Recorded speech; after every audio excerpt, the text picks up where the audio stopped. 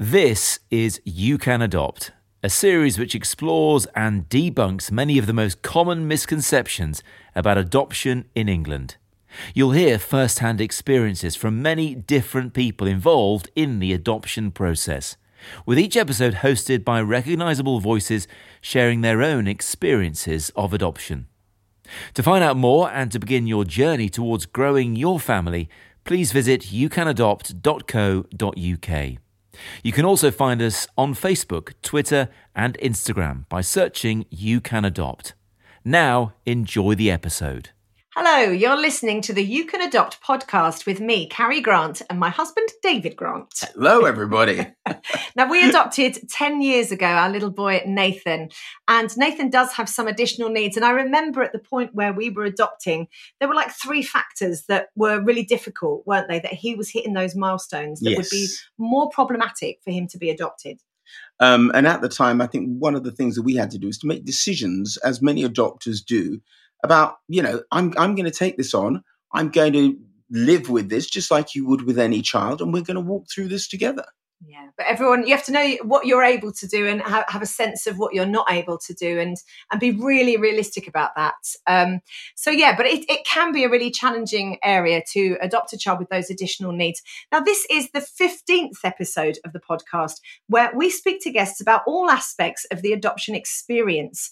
And this week, we're focusing on the latest You Can Adopt campaign, A Life Less Ordinary, which is focused around adopting children who typically wait the longest to be adopted. This includes children aged 5 and over, children with additional and or complex needs, and brother and sister groups. Children from minority ethnic backgrounds also tend to wait longer, though reasons for this are complex. Sadly, these groups can wait much longer than average to be adopted. Children with disability typically wait 11 months longer in care compared to children without additional needs, and children over 5 tend to wait 13 months longer. Today, we'll be speaking about this and the experiences of our guests. We're very pleased to welcome Catherine and Adrian to the podcast, who've adopted 3 children with additional needs and are waiting on finalising the process for their 4th. Wowza. Catherine and Adrian, thank you for speaking with us. Hi there. Hi.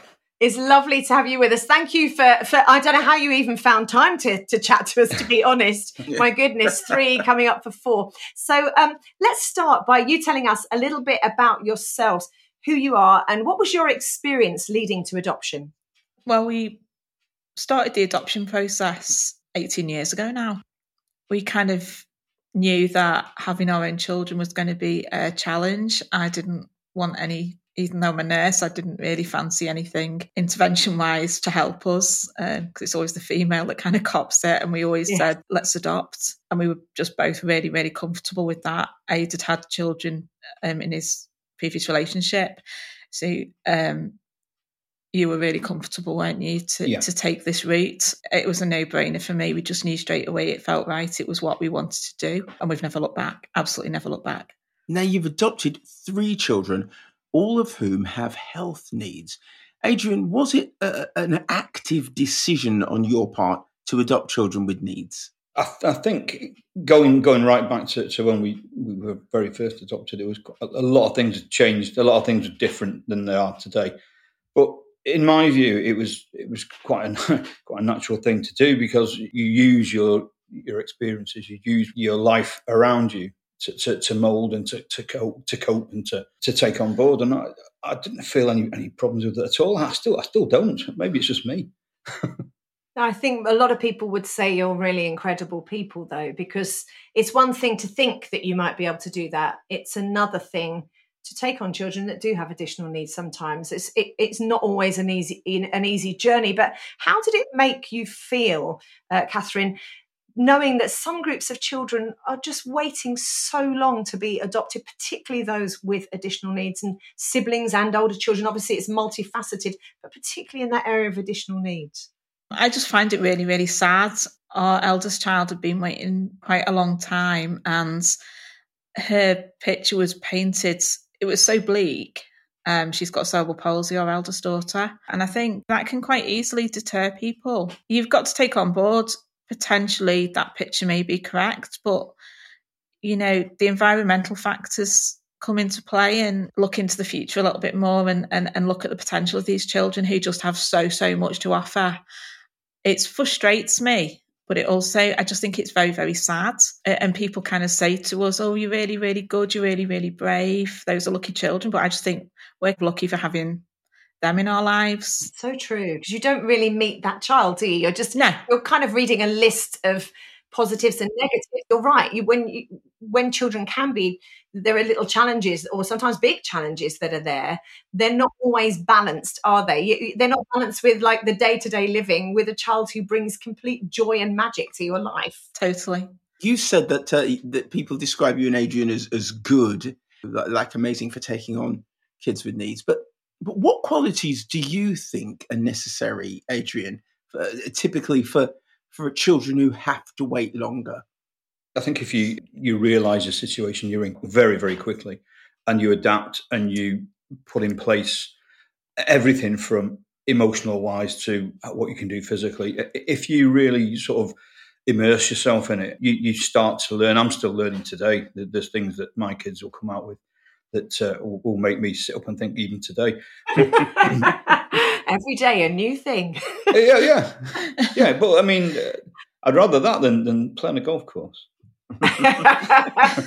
And that's how we're going to tell if you're ready for adoption or not. When it tips to not wanting to be on the golf course. Yeah.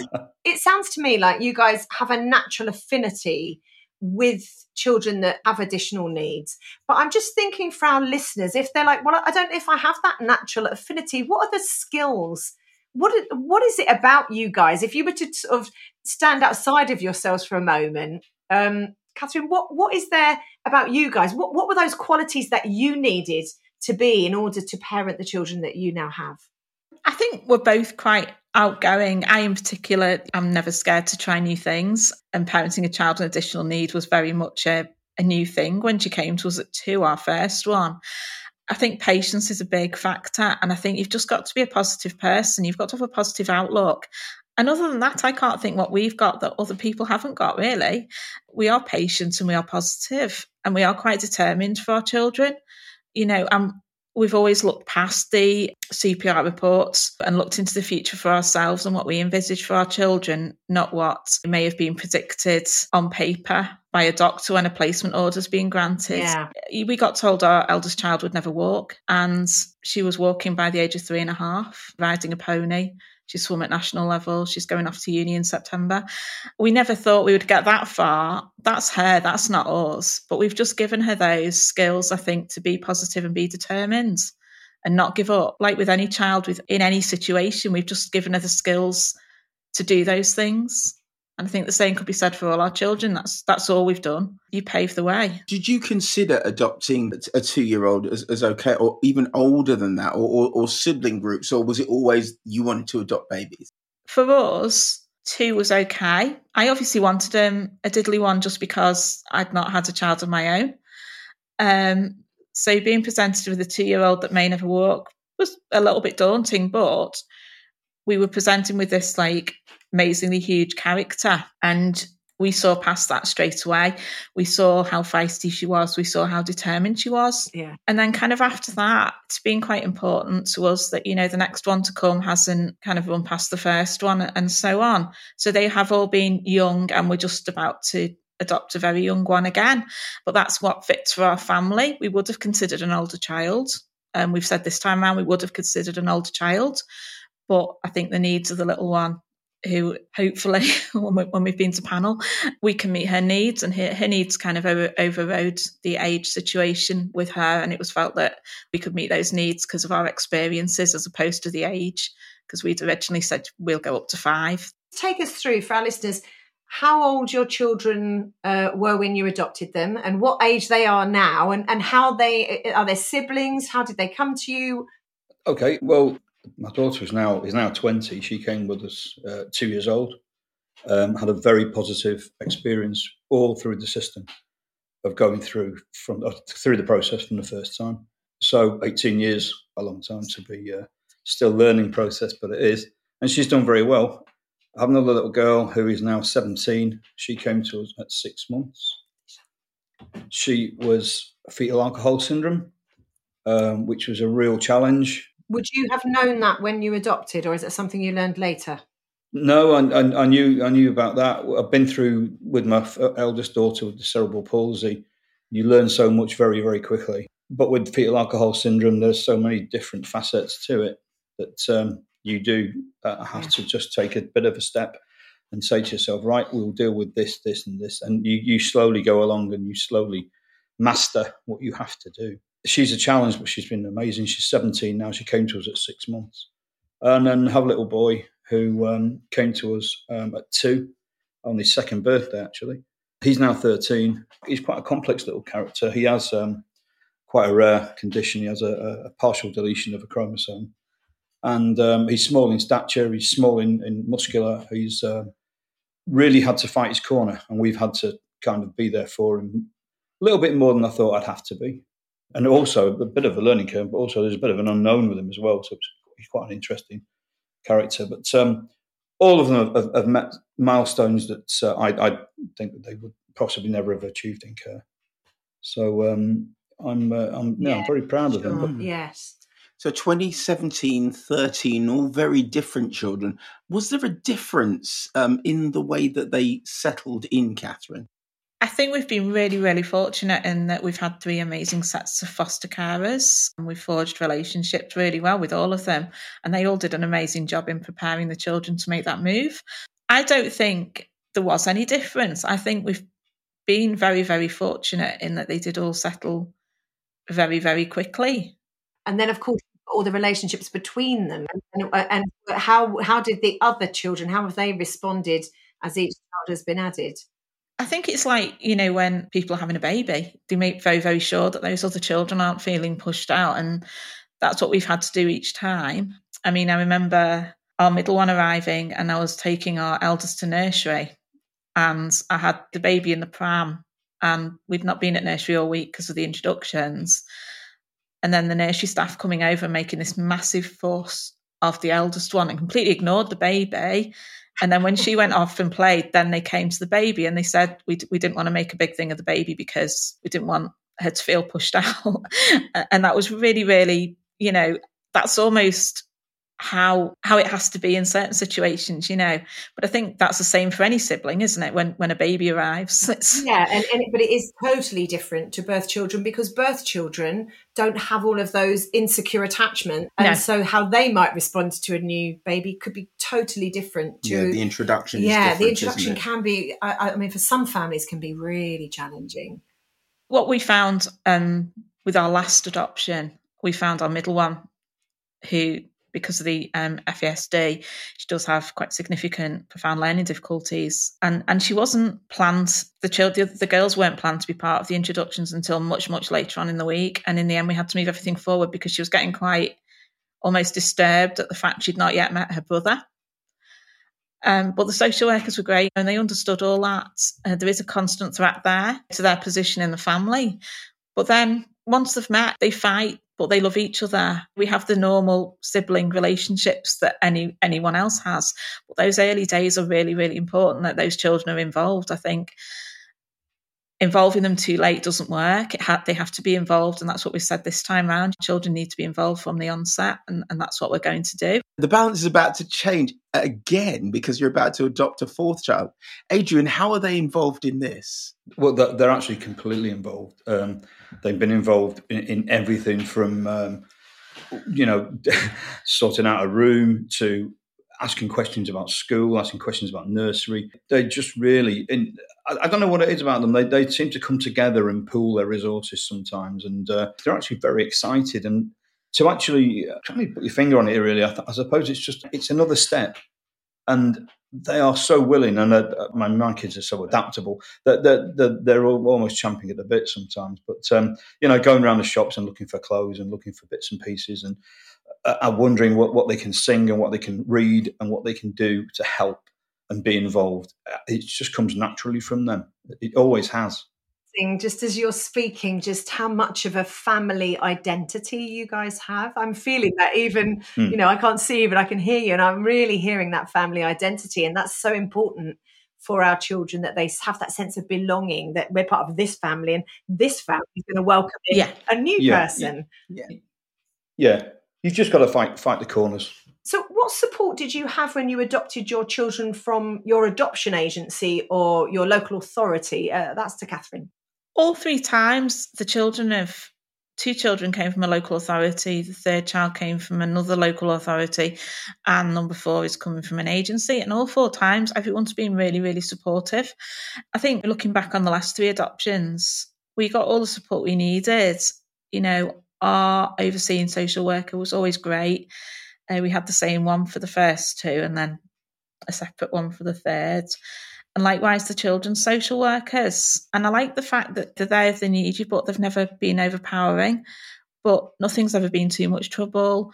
They've always had the answers. They've always been able to get us the information. You know, if there's little bits of information that we've wanted that we still haven't got, they've always been willing to go out and look. I think for us, as soon as the adoption orders were granted, we're quite fortunate. We've not really needed any support from the Adoption Support Fund or anything like that, but we know it's there. Mm-hmm. We're in contact several times a year. We get information through from them about courses that are running.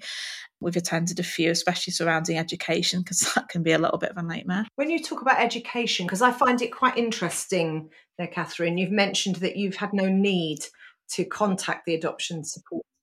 No. We've contacted them once over school. We had to contact them because we wanted one of our children to repeat a year, and we were having troubles facilitating that. And we kind of used the argument, you know, this child arrived at 2 years old. We've been playing catch up ever since, and we're not ready to make a transition with COVID and everything else. So you've used them in that sense, but I'm thinking more about the challenges perhaps. I'm just picking out FASD because that's neurological. It can affect behaviours and what people are finding, whether they've adopted or not, but even in the adoption arena, which is normally fairly well provided for, is that post-pandemic, the support and the access, everyone's shut their registers, as it were. You can't even access help. Have you found that? Yeah. I think once again, we've not needed to go for the help, but I've got friends that have. And yes, they have had that challenge. They've got it eventually, but I don't think it's as forthcoming as pre-pandemic. I think finances and, you know, staffing levels, etc., have had a major part to play in that. But I think our local authority, where our first 2 children came from, are really, really good at providing the information, whether you want it or not. You know, we get bumps of information through the door several times a year about support workshops, a lot of online stuff, a lot of therapeutic parenting group invites, that kind of thing. So I think we are quite fortunate in that sense, but I do know what you're saying because I've heard from other adopters, friends, that they've needed that support and it's been really, really hard to come by, and that they've always got it in the end, but it has been a little bit more of a delay than we would have done in pre-pandemic times. Right support at the right time, in the right place. Sometimes you need that support quite quickly. Adrian, what's your sort of personal support network like? Are your friends and family involved in supporting you and the children? Yeah, I mean, we're very fortunate. We have good links with a local church group, and that then spins off into all kinds of events, all kinds of activities. There's help groups, there's little informal meeting chats and people to go to. The children have got facilities there to go. They go to a wider range of activities as well. They'll do all kinds of things that are available to them. And we've had a great family. We've got a great family around us. Not so local. We'll travel and meet our family. Everyone adapts. Everyone comes here. We are actually blessed with a good network. Yeah, we're very lucky. And Adrian, you were saying your eldest is 20. How's she getting on, and what support does she need now at this stage? She's done amazingly well from all through, to be honest. She's had massive challenges medically, massive challenges educational wise, which she's ridden through. And we know sometimes it's good, sometimes it's bad. You just ride with it. But she's making really good progress, and she's making it a really good success of what she's got, a good fist of what she's got, as my dad would say. But I mean, she's driving her own car. She's rifling me for petrol. But she is almost as independent as she can possibly be. And she's going to university and she's going to be living in. And they've been amazing for her as well, really supportive and all through the process. I love that has turned out so well and it's turning out so well. Yeah. It's a real success story. You guys have touched a couple of times. You've mentioned or hinted at, let me say, that it hasn't always been plain sailing with education. Catherine, what have the challenges been? I think it kind of it starts in the preschool years. You know, the health visitors come out, they're always lovely, but you know, they've got their checklists, the Healthy Child Programme checklists, and our children have never met their goals on time because they've been through a major trauma, and then they move into your home. They've got a new mummy and daddy, but then they go backwards. You kind of don't get sick of it because I think it's important that professionals understand it. I've had to explain, you know, the implications of, you know, children moving from foster care to adoptive placement so many times to professionals. And I think that's where it starts, education-wise. So, yeah, I think it all starts in the preschool years. So, and then they go into nursery and you have to have those same conversations. They may do this behaviour because they may not want to join in that because they may not like Father Christmas because, you know, strange man coming into the nursery, all that kind of thing. And then they start school and I just think they're always playing catch up. I mean, we've done a lot with schools between the three of our children. We've paid fees. They've been to independent schools. We've had them in state schools. We've moved them from state schools. We've home educated two of them for a good amount of time. You know, there's nothing we've not tried. And we've had to do whatever's right at the time. We've never had a plain sailing of them all three of them in the same primary school, and then they all move to the same secondary school, and off you go to university, which is what you get in a neurotypical family without any additional needs. You know, the schools have had to be right for our children, and it's sometimes meant travelling a little bit further away, you know, into the next village or something to get a small state primary school. We've done that. Sounds like you and Catherine have really had to become advocates for your children. Yeah. Yes, yeah. Well, you do. I mean, I've got two boys from my previous marriage, and I've still used the same qualities for those two boys. I mean, they're 40 and 36 now. They've been in the army. They've been around the world, but you don't lose track of exactly what you have to be doing. And this is where we're about to adopt again, and I'm completely ready. Yeah. I think, you know, the education system in this country, we're very fortunate in a lot of ways, but it's very one size fits all, and it doesn't really fit any of our children. Yet they've all exceeded expectations, but we've had to be creative. What would you both say to parents who might be considering adopting but are worried that they wouldn't be able to cope with raising children with additional needs? What would you say to them? I'd just say the support is out there. There's so many groups you can join now. There's always people that will help fight your corner. There's always other parents. And I think for us, it's quite difficult to now look back and think, oh, I don't think we can do that because we've done it 3 times. And actually, our struggle now would be to have a child come into the family without an additional need. They just wouldn't fit. You're right. They'd be wondering why they were always at the hospital, you know. Yes. There is no normal, you know. And I think any child that's been through a trauma has got an element of need anyway. 100% they have. Yeah. Catherine, thanks for really telling us about your network and your support. Now we know a little bit more about the support you've received and your adoption journey. Let's hear about how your life is now and what a typical day looks like in your household. How do all the children get on with one another? That sounds like the laugh of a referee. Yeah. We have good days and chaotic days, don't we? We do, yeah. Some days they're absolutely brilliant friends, and other days you can be like any other family. Just because they're adopted children doesn't mean they're aloof from, you know, falling out with each other. Yeah. They've all got really strong interests, which we focus on and build on. And that really helps, and it brings out their own individualities and kind of reduces their competitive streak in a way, because they've all got completely different things that they're good at. So our eldest, well, she was para swimming. Now she's gone back to horses, and that's what she's doing at uni. So she's off at the stables a lot. Our middle one is absolutely obsessive about musical theatre and dance. She's always dancing, singing, acting. Something is always going on. She's always preparing for a show, learning lines for something or another. And our little boy seems to be water sports seems to be his thing, and sailing at the minute. So we promote those things. So obviously our days, say a weekend day, are very much around those three activities, really. The queue for the bathroom knows like any other house. You can't get in. Yeah. Adrian, do you find that you have to parent your three different children, you're currently three, your three different children in three different ways? Because that's something we find. We've got 4 children with needs, and you can't kind of make a uniform one size fits all as parents either. Each one of our children seems to have a different way that they need to be grown up, as it were. I mean, you probably just answered the question, but the strange thing is you can actually sit and watch these three, and it does come over you, the sense of, hang on a minute, this isn't normal. They're all doing exactly what they should be doing, and it's quite odd. And then suddenly something will happen that will blow you back into the normal frame of 1, 2, 3.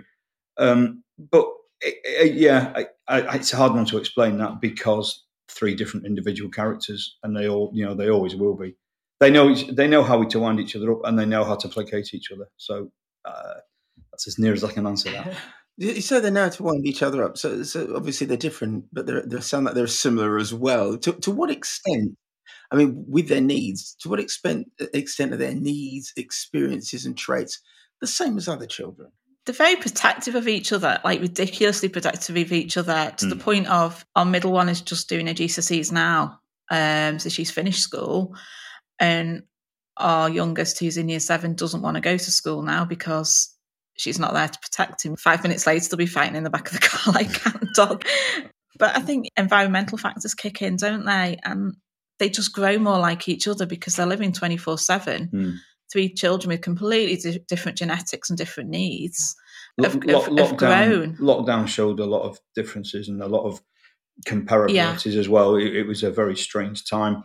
But I've got a little boy who rode with it really well, and then my middle girl didn't, and then my eldest just did the very best out of making a bad thing good.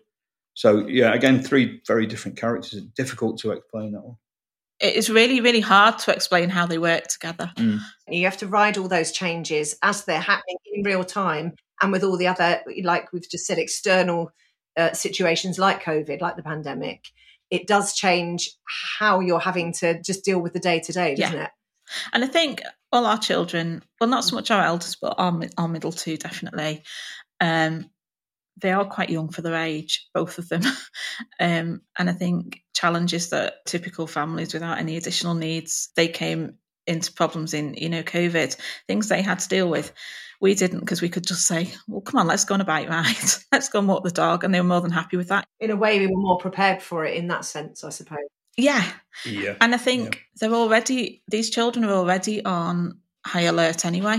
And one of the challenges we had in COVID was, one of them was ridiculously anxious about catching COVID. And then we struggled to get her back to school because she didn't want to catch COVID. We had this extended level of anxiety, but actually these children have gone through one trauma, they've gone through one loss, they're worried about bringing it home to their family.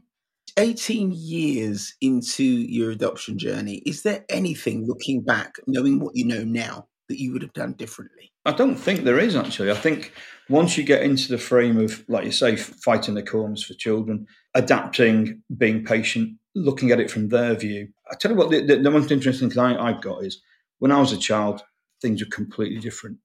And you try and look at the world through their eyes, and you don't have a comparison to what you had. It's moved on. Everything's changed. There's all the tech. There's all the information highways. It's completely different. I think if you're adaptable and you're patient and you can see it that way, then you don't really have a problem. If you can nurture and move forward like that, and that's all we've done. That's all we've ever done. I think I'm a different person now than I was 18 years ago. That's for sure. Agree with you on that. The same for us. And I think I'm loving how you're talking about that sort of, you talked about adapting there, that flexibility. You spoke earlier about patience, and obviously patience is so important, but I think flexibility is one of the key things, because that is literally moment by moment, isn't it? It is. And it never goes away. It's always with you. You're always either wary of something that might happen or a position you're going to end up in, or you're going to try and fashion your way into that with a game plan. And when you're dealing with children, you stick to your game plan.